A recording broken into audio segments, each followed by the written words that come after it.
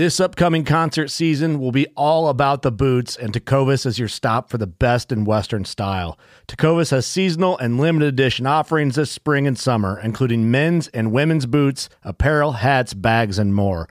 All Tecovas boots are made by hand in a time-honored tradition with timeless styles that are always on trend. And Tecovas has first wear comfort with little to no break-in period. It's hard to find this level of comfort paired with this level of style.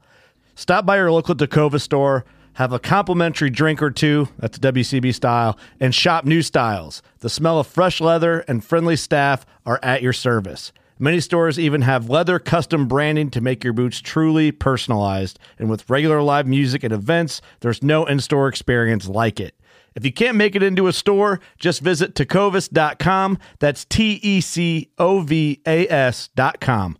They offer free shipping on all boots, as well as free returns and exchanges, and ship right to your door. Go to tecovas.com and find your new favorite pair of boots today. The 1911 is one of the most iconic firearms in history. Designed by John Browning, the 1911 was the standard issue sidearm of the U.S. military from 1911 to 1985. While Colt produced the original, almost every major firearm company has produced its own version. It's wildly revered for its reliability, crisp trigger, and is still a favorite for all types of shooters. Whether you're looking to buy or build a 1911 and just about everything for guns, log on to MidwayUSA.com. Hello, everyone. Welcome to Ron Spomer Outdoors podcast, where we have a special guest today who is essentially mute. It's Covey, the super dog. Covey doesn't have much to say. At least I hope she doesn't, because she'll hurt my ears if she barks. But she's decided to sit up here because I tempted her with a little treat, and she will listen to us, and you guys can enjoy looking at something a little better looking than I am. Right, Covey? Oh, yes. There, you'll be proud of yourself.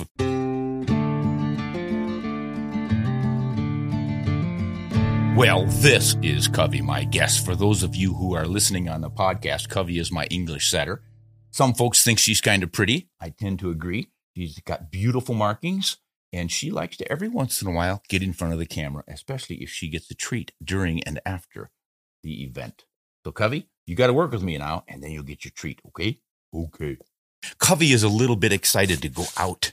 Yesterday we had a big blizzard and we were out plowing the driveway, and she ran alongside and stuff and had a great time. But now she's ready to go again. But we have below zero temperatures and a big wind, and Dad's going to have to put on a whole bunch of clothing and some snowshoes before we go out today. Let's get this done, Covey, and we will go out. Here is a question from someone named Gerald. Gerald is one of my patrons on Patreon. So, Gerald, welcome. He's already had this question answered because I get to those as soon as they come in. But I'm going to share it with the rest of you. Gerald asked me, can you explain why a pump-action backup rifle in a large caliber has never been made? A pump would be quicker than a lever gun, I believe. Yeah, that's a good question, Gerald. I do like pump actions. They are quick, and they're in line. When you run that pump, you don't move the rifle up and down. It's just straight forward, straight back. Helps you stay on target a little easier. So why not in a, say, stopping rifle, a dangerous game cartridge like a 458 Lot, 458 Winchester, 470 Nitro Express, 505 Gibbs. There's all kinds of them. Never hear of them in a pump action. I don't know the absolute answer to this, but as I told you in my earlier letter, I think it's because of the unreliability of the strength of those actions in extracting cartridges. I do know that with my pump shotguns, I've got pump 22s and pump 12 gauges, but nothing else. I never got into the Remington pump action 30-06s and 270s and such. But I did notice if I had a sticky cartridge, and back in the day when I hand loaded everything, and I mean everything, I got some sticky cartridges in my 12 gauges and I couldn't get them out. You'd have to literally beat the butt stock on the ground while holding onto the pump to try to extract those. And sometimes you would break the little extractor hook. So it's not the most robust action style. I don't know if you could improve that or not, but traditionally the Mauser 98 with that big claw extractor was what they wanted in their dangerous game rifles. And they're still built that way, almost all of them, because of the positive extraction. Early days of smokeless powder, you would often get excessive pressures. especially when it warmed up and you were hunting in Africa and it got really, really hot. Man, those loads would get so much pressure that they would stick in the chamber and they were hard to get out. And guys would literally have to beat the bolt handle with a piece of wood or something to get them out. I don't think that would work with a pump action. So unless someone out there has better answer than that, Gerald, I'm sticking with it. I just don't think you could trust those pumps to get out a sticky case. Are you going to sleep on my arm, Covey? Okay. All right, here's another patron. This is Dave.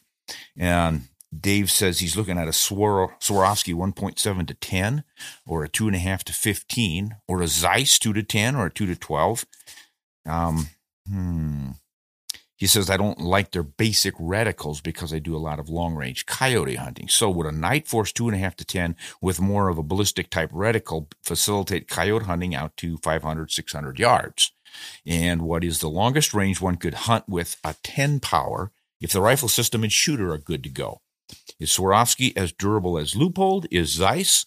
I might hunt coyotes down to minus 22 degrees Fahrenheit. That's like the day around here, buddy. So are there any problems with that? Oh, also, I have to look up into their warranties and see if the Swarovski and Zeiss have lifetime warranties like Leupold. Yeah, I believe they do. Most of those better scope companies do have lifetime warranties. In fact, these days, almost all scope manufacturers have lifetime warranties or something awfully good, but you're wise to look at those because they do two things. Not only do they guarantee that they'll fix that scope for you if something is wrong with it, but they suggest that nothing should be wrong with it. I mean, why offer a lifetime guarantee if you're building a scope that's so cheap and cheesy that something's going to break and you're going to have to honor that? It just makes more expense and work for everyone. So it's always good to look for that lifetime warranty. Now, as far as your question about power, 10X good enough for reaching to 500-600 yards? Well, it certainly is. If you consider 10X means that everything looks 10 times closer. So if you're looking at an animal through a 10-power scope at 100 yards, it would be the equivalent of seeing it at 10 yards with your naked eye. So a 600-yard coyote with that 10X scope should look like, 60 yards away, right? You think you could hit a coyote with an open sight at 60 yards? That's no magnification. So yes, I do think it's enough. That said, I have noticed that more magnification will give you more confidence because you're seeing a larger image and it just feels like he's right there and you can get him. So as long as you know your ballistic trajectories and you've chosen either the right reticle for that distance or dialed to that distance, you should be fine. Now, as far as the reticles themselves, I think, as you probably well know, you can get the ballistic reticles. You can get custom ones in some scopes. I think most manufacturers now offer that. Or you can go with turret dialing, in which case your basic duplex or simple crosshair scope should be just fine, as long as you can dial it precisely. And all of these brands are pretty reliable. And whether or not the ultimate durability goes with one over the other, I don't know. That's such a difficult thing to test. I do know that Swarovski and Zeiss pretty much pull out all the stops when they build scopes. They do have a couple of lines. With the Swarovski, the less expensive line is the Z3, and then you work your way up from the Z5, the Z6, the Z8, and they get more expensive and more elaborate and higher quality probably throughout that process. And then Zeiss has the Conquest line as well as their top line Victory. And Leupold is the same thing with the Freedom line and the VX3. They used to have a VX2, but they go VX3 and 5, and I think even a 6 and a 7. So most of these companies will do that sort of thing. And what do you get for it? Maybe a little bit better coatings on your lenses and reflection coatings, and probably better materials in we'll say, the springs that support the erector tube inside of the scope. Those are critical, because that erector tube is what you're moving around to zero things and adjust your sight in and stuff. And they have to be supported by springs of some kind. And those springs can weaken and break under repeated shooting because they vibrate with each shot. So the quality of the materials that they're using in that erector tube and those springs and the turrets and all the rest of it plays a pretty big role in longevity. So I don't think you'll go wrong with any of those. And of course, I think you mentioned a Nightforce here, did you? Yes, a Nightforce. They kind of hang their hat on extreme durability. they build things. Initially, I think they were building for the military. So they really try to make things super strong. And the powers that you're suggesting, I think will do just fine. If I were really thinking of doing a lot of 500, 600 yard shooting on coyotes, I probably would go with the higher end, the 15. In the Swarovski, I've always liked that 3.5 to 18 by 44. I think that's a good compromise. But something in that 2.5 to 4 power at the bottom, up to 15 to 20 at the top should be about right for you.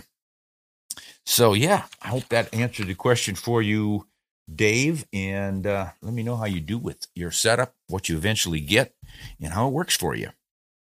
Whether you're just looking to stay warm during a hunt or need maximum concealment, the clothing you wear can make or break a hunt. At MidwayUSA.com, we understand hunting clothing has come a long way, with more meticulously crafted camo patterns, advanced scent control technologies, and weatherproof options to withstand the elements. Hunters have to wait until their favorite season, but shouldn't wait on gear, which is why Midway USA offers super fast shipping. When you're ready for your next system, log on to MidwayUSA.com. Fishing like a local isn't just about catching fish. It's about connecting with the environment and the people who call it home. It's about hearing the stories and traditions that have been passed down for generations and sharing unforgettable moments with the people you meet along the way. Fishing like a local is having an experience that stays with you forever. And with Fishing Booker, you can experience it too, no matter where you are. Discover your next adventure on Fishing Booker. All right, Covey, would you like to read this next one? Okay, this is from Curtis Lynn. Oh, very good. I can't even see your mouth move. Well, Curtis is from Georgia. Okay, what does he want? Curtis is asking, what's wrong with gun makers? What makes a 270 non-mag? Now they make a 270 Winchester Super Magnum. Oh, now what makes that a Magnum? Next it'll be a 30-30 short mag. Lots of laughs. Ha, ha, ha. Boy, do you know the answer to that one, Covey? I don't either. What is wrong with gun makers? I don't know that there's anything wrong with gun makers. Obviously, as many say, they're just trying to get your money. And of course, they're trying to get your money. That's why they're in business. I don't know very many people who start a business to not make money. And the way they make money is by offering new products. Every company does that. The new and improved Tide, the new and improved Cheerios, Honey Nut Cheerios, and multigrain Cheerios, and on it goes. My gosh, there's more Cheerio varieties on the store shelves now than there were total breakfast foods when I was a kid. So it's a similar deal with cartridges. Young folks are always looking for the latest and greatest. They're always interested in new stuff. You get to be an old codger and you've been around the block and you go, good enough. I know what this thing can do, so I'll stick with it.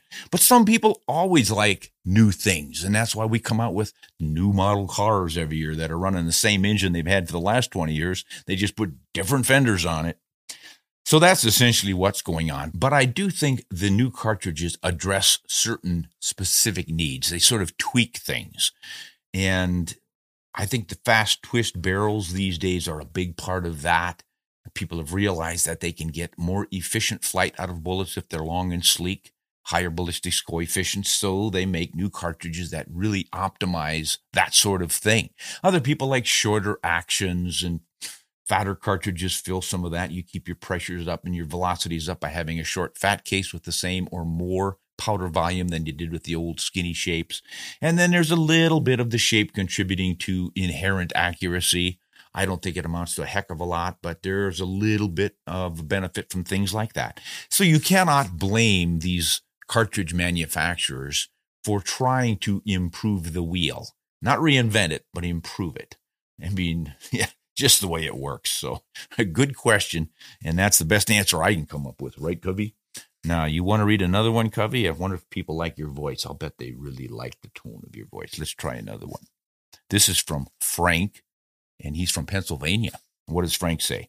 Oh, hey, Ron. I mentioned this once before to you, and my question is, all these newfangled cartridges with fast twists like the 7PRC and the 6.5 whatnot, are they totally capable of shooting the shorter bullets? Since I believe the weight isn't really the problem, it's the size. And if so, why didn't the originals just have fast twist rates to start with? I'm sure 140 or less would work great in the 7PRC. Well, probably. What do you think, Covey? yes, saying, Frank, I think your answer here is the long, sleek bullets are for better downrange performance. Just that simple. Less wind deflection, flatter trajectories, and more energy. Who wouldn't want that? It's efficiency, really. I think, instead of calling it ballistic coefficient, they should have just said aerodynamically efficient, because most people understand that. Why buck the wind when you can slip through it and not waste your energy? So that's why they went with it. But the good question you have here is, why didn't they do that in the first place? Because they didn't have long, sleek, high BC bullets in the first place. A bullet, gosh, when they started with cartridges, it was flat-nosed and then round-nosed, and they gradually began to figure out there was some advantage to a sleeker bullet. The Spire points came out in the early 20th century and started to wake a lot of folks up. But by then, they've already had all sorts of cartridges out there. And then the 30-06 came along and made for a pretty fast, efficient cartridge, and they put Spire points on that. They originally put a round nose on it. U.S. military, in 1903, they were trying to come up with a new cartridge that would match up with the 757 Spanish Mauser. And they came up with this 30-06, which is really just a 757 extended a little bit and made 30 instead of 7. But they found that 220 grain round nose bullet was sacrificing what they were gaining with the extra powder capacity and pressures and stuff. So they went to 150 grain Spire point, and bingo, that made all the difference. So this has been going on for a long, long time. And the reason that they don't just fast twist everything that's already out there, I think, is because they're worried that people will get them mixed up, especially folks with an older rifle, let's say a 270. Everyone's always said, why don't we increase the spin rate on that thing so we can shoot longer bullets?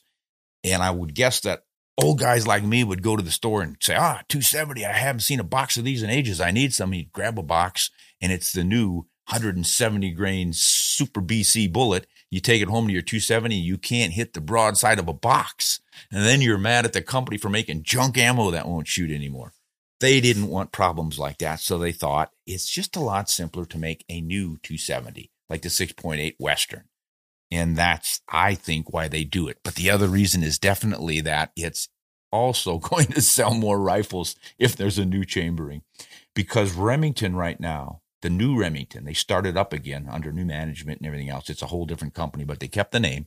Remington, I don't know if they call them Remington Arms or what, but Remington is building standard rifles in standard calibers, like the 7 Rem Mag, standard cartridges, I should say, chamberings.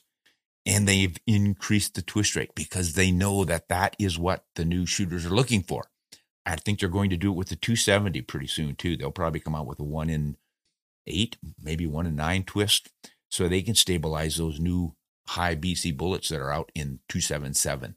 So that's exciting, too. So it's coming around, just coming around. Those are our answers on that one. All right, here is Danny Miller from West Virginia. You don't mind if I read this one, do you, Kev? Take a break. Your voice is probably getting hoarse with all that work you're doing. Danny asks, how about that 27 Nosler? How does it compare to the 6.8 Western? Good question. These are two new 270s, and the 27 Nosler is considerably larger. It's a 30-06 length, whereas the 6.8 Western is a short action. So it's a little bit longer. It's a little bit fatter, I believe. It might be the same there, but it does have a higher powder capacity, and that means it's going to drive the same bullets faster. How much faster? I think you're averaging maybe 150 feet per second faster. So it could push a 150 grain bullet, perhaps 3,200 to 3,300 feet per second, depending on your barrel length. And the 6.8 Western, well, let's see. They both shoot 170 grain bullets, so let's go with that. So I remember 2,960 feet per second was what I got with the 6.8 Western shooting that 170 grain. And I think the 27 Nosler would push that to 3,300 feet per second, 3,200 feet per second at least. So, yeah, you're picking up anywhere from 150 to 200 feet per second more velocity. And that's the difference. You want a short action rifle or a long, you want a little bit faster bullet or not. And then, of course, eventually the throat's going to burn out with the one that's burning more powder with a higher flame temperature. And that would be the 27 Nosler. But for a hunting cartridge, I don't think you have to worry about it. You'll probably be done hunting before that rifle is done. All right, Covey, wake up. It's time to read one from Victor Smith, Oklahoma guy. He wants to know something. Hi, Ron. I hunt with a Henry Single Shot 308. I've successfully taken deer, elk, and speed goat.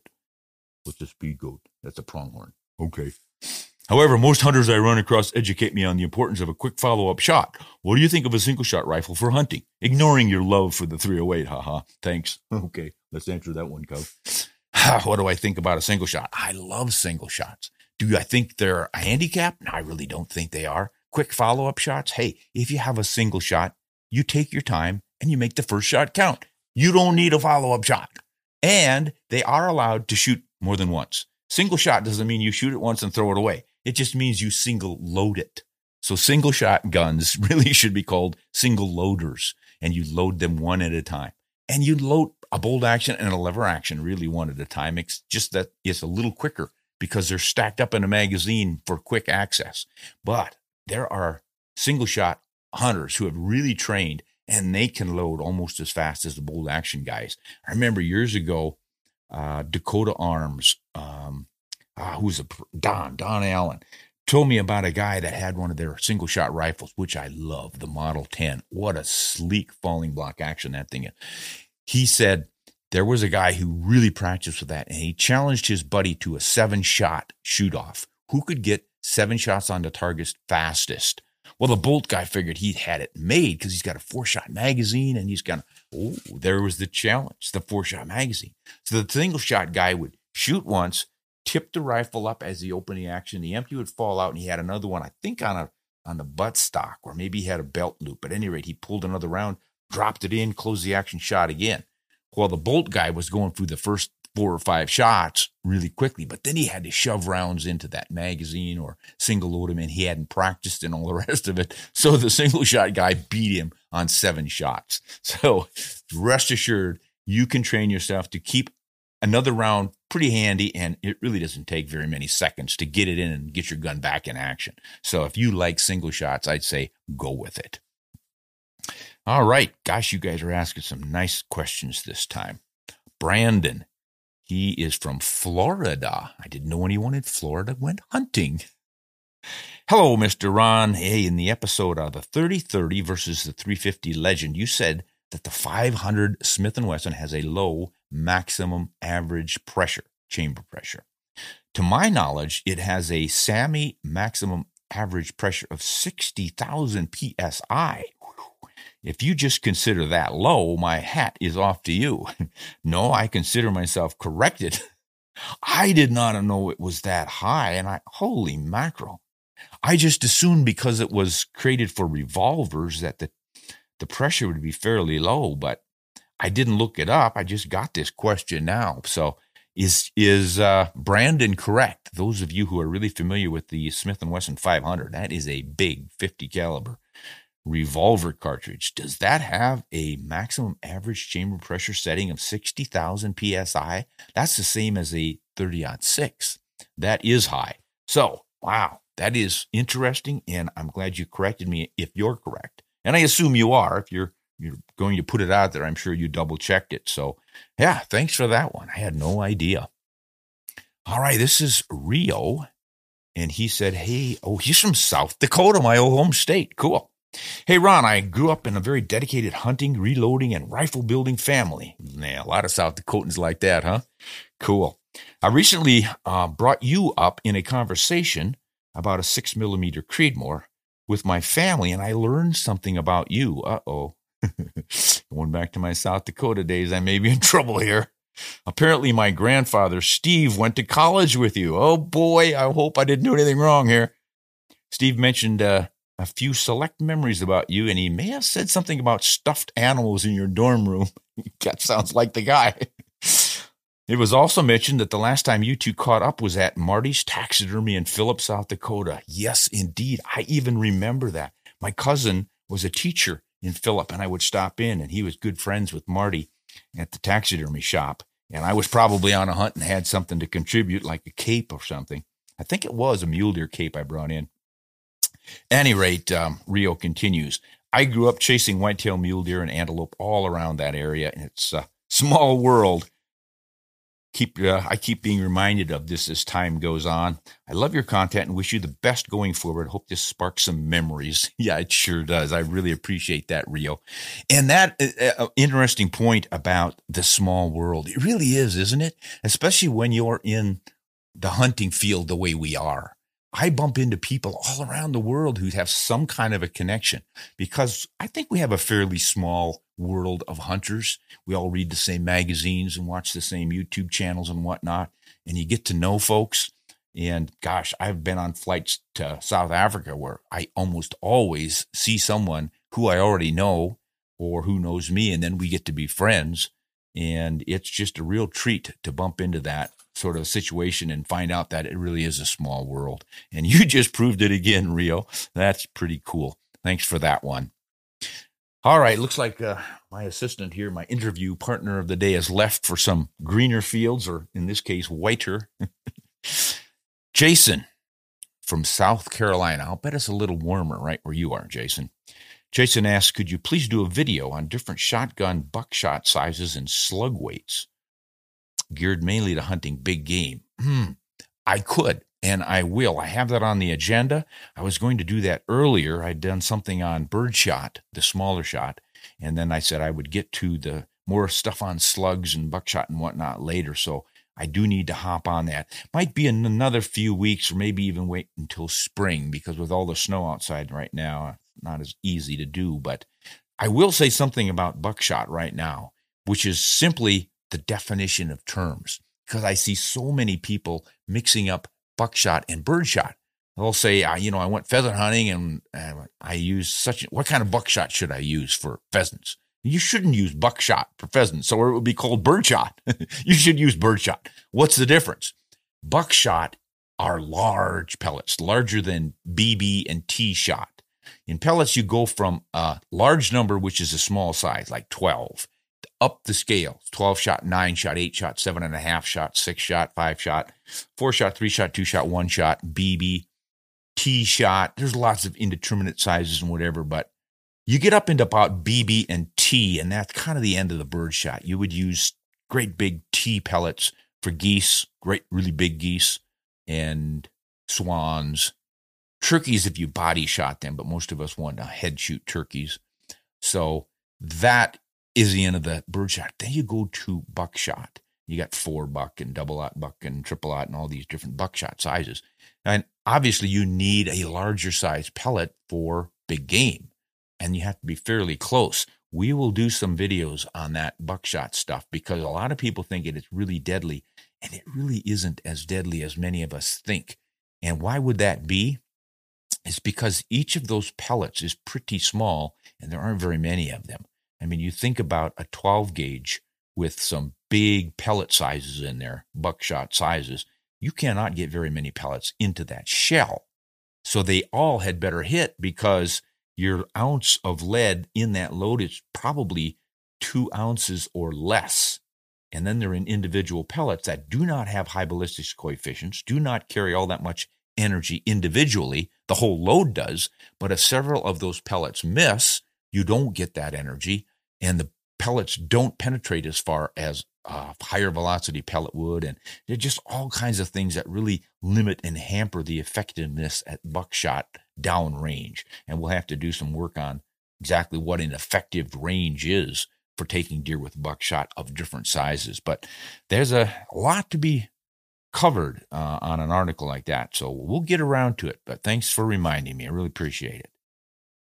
All right, this gentleman is from Missouri. His name is Owen, and he wonders, reloading. Is it a good idea to get into reloading? If so, how do I get started? I would say it absolutely is a good thing to get into reloading. Now, a lot of people these days are saying, no, not anymore, because it's so hard to find components, especially primers. Nobody can find a primer to make a load anymore. I happen to have a pile of primers left over from when I could get them. I bought them in bulk.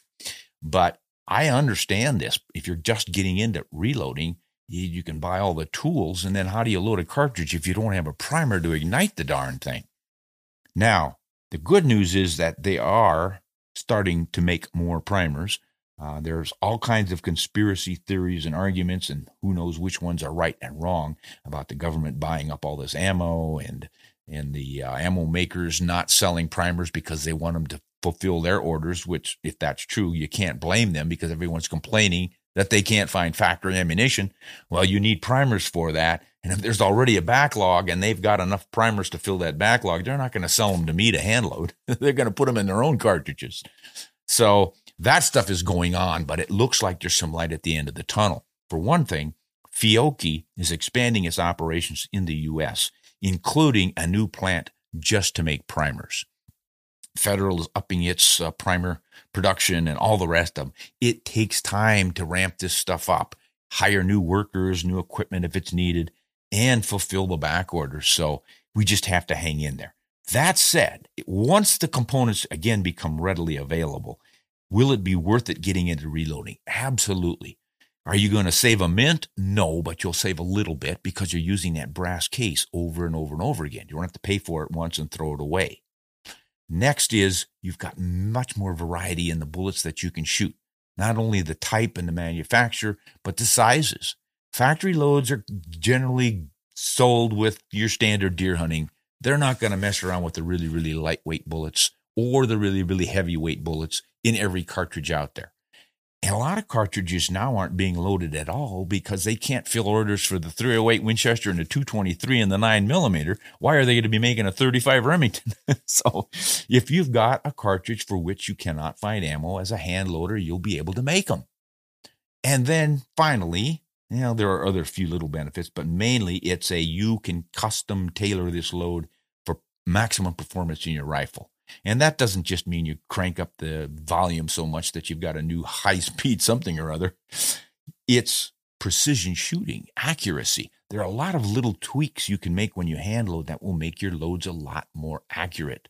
So wonderful benefits. The final of the finals is that it's just plain fun. It's just satisfying to make something with your own hands. And anyone who's done that, whether it's carpentry or mechanical things, you build something and you take pride in that.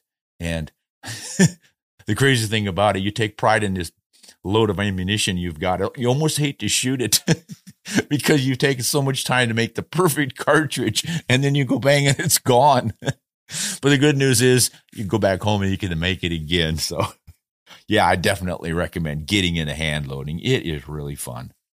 Midway USA brand product designers have one straightforward goal: develop high-quality, technically sound products and deliver them to customers at reasonable prices. If you are immersed in the shooting sports industry and pay close attention to every single detail, you know our products are built right and stand up to everyday use. Who has shooting mats and range bag systems to hunting clothing and just about everything for the outdoors? Log on and shop 24/7 with super fast shipping. MidwayUSA.com. At Midway USA, we know the AR-15 is one of the most popular rifles in modern American history. Known for its modularity and widespread use, it's often considered essential to any gun collection. The essential things you need to run an AR-15 are usually always in stock during shortages, things like magazines and 5.56 ammo. Whether you're looking to buy a new AR-15 or buy parts for your modern sporting rifle, log on and for just about everything for the outdoors, shop MidwayUSA.com. All right. Now, this is Joseph from Oklahoma, and Joseph wonders about, looks like a 30 AR Remington. I'll bet you a lot of you have never even heard of this cartridge. Great cartridge. So he asks, you mentioned the Remington 30 AR recently in one of your videos. It was one on the 6mm ARC. Can you speak to the WSSM cartridges, 243, 25, 30, etc., in an AR platform? I didn't know that there was a 30 WSSM, but I get your drift. And I'd like to chamber a match barrel in one of these cartridges, something that would be accurate out to 500 yards or even past that for target practice, but also one that packs wallops for pig hunting. So I worry that the 6 ARC loses a little too much velocity in the gas gun. Okay, I think I get your drift here. The 30 AR Remington was a short fat that would fit in an AR, and it really had some remarkable performance, better than the 30-30. Comparable now to, I would say, the Hammer, the 300 Hammer. But it faded away because you had to change the bolt diameter, the bolt head, and the uppers. And there were several things you had to change, the magazine box and all the rest of it. So it wasn't as simple as having a 223 setup that you could just drop another upper onto it and keep using the same magazines and the same bolt carrier and all the rest of it.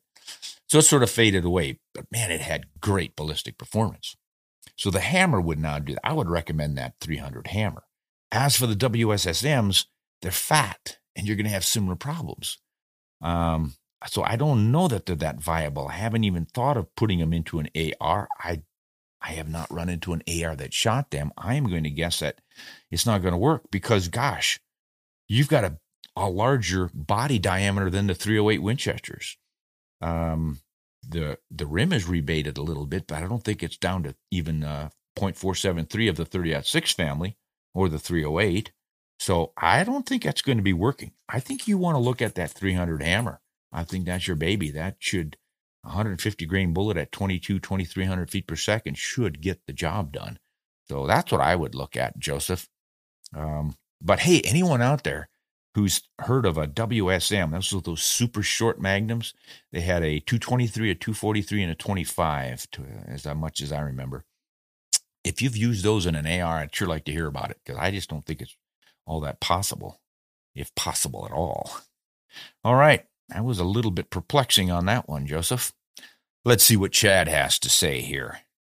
He is from California, another one of those states where I didn't know they allowed you to go hunting.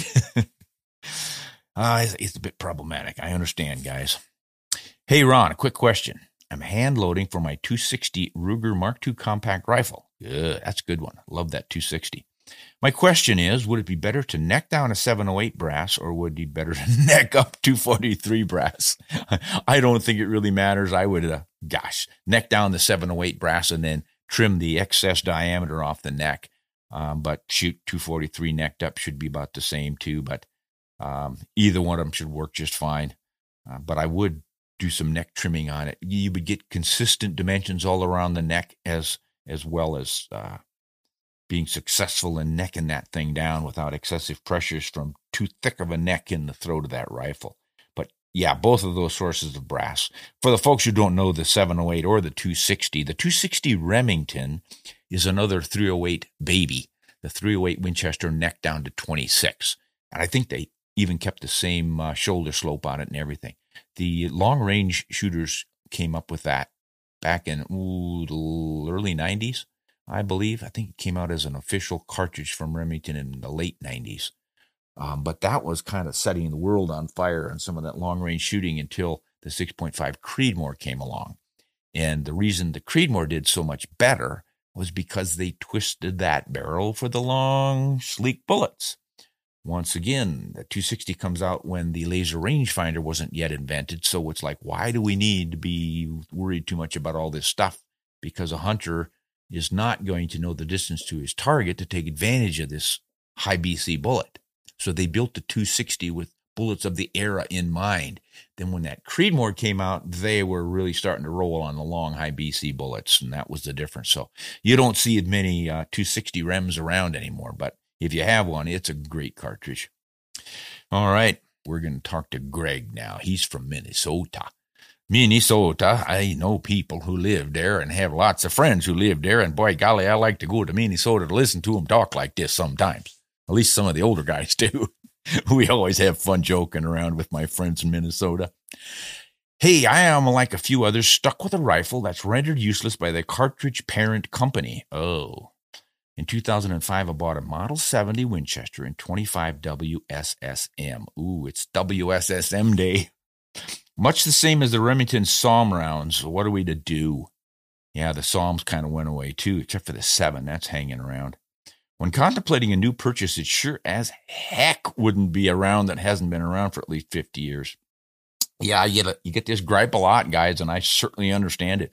Hot new round comes out, you get all excited, you buy it, and it's sort of like the new computer program. You jump right in there and find out it doesn't work very well, and you got to wait for version 0.2, 0.4, 0.8 comes out before they finally get everything straightened out. In the meantime, you're pulling your hair, not getting any work done. Been there, done that. So what do you do when you have a 25 WSM? Back to our question about hand loading from Alwyn. If you hand loaded, you wouldn't have this problem. But I understand not everyone can hand load or does. So what do you do when you've got a 25W SSM? I would look to the custom hand loading brands. There are many companies out there who load ammunition for you. Some of them will even take your rifle in so they can custom tailor those loads just for the right seating depth and everything else. Costs a little money up front, costs a little more for your ammo, but you get it and you get really good stuff. So do a Google search or ask around for somebody who is offering custom loaded ammunition and go that route. Then all you need is the brass, and you should have a supply of brass and or be able to find some. Also look for the different brass manufacturers like Starline, Lapua, or as we say Lapua, it makes some brass for cartridges that aren't commonly loaded over here anymore, and superb quality brass, by the way. So there are lots of options. You just need to dig in. Whether or not Winchester ever starts loading those again, I don't know. I would think they would want to keep it in the line for a while yet. They usually do when they start to fade out those cartridges.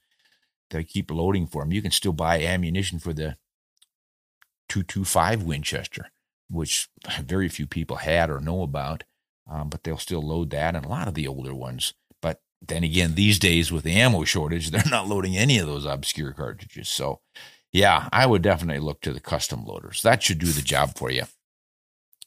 Well, I think that's about it for our questions today, guys. Thanks for the correction on the chamber pressures on that 500 Smith & Wesson. I had no idea. And thanks for a lot of great questions, guys. These are really good. I hope we all learned a little bit today. I certainly did. And until next time, I recommend that everyone stay cozy.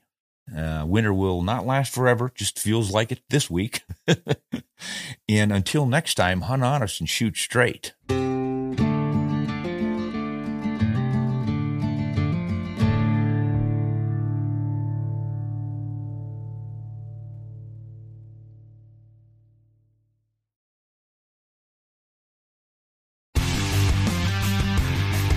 Don't miss Mondays with Into the Blue, brought to you by Academy Sports and Outdoors. Every Monday night from 7 to 10 p.m. Eastern on Waypoint TV, the destination for outdoor entertainment. Brave anglers search for the one they call king, but who will take his throne? Tune in to Waypoint TV's Battle for Silver, Saturday, May 18th from 12 to 6 p.m. Eastern, presented by Abyss Battery. Waypoint TV.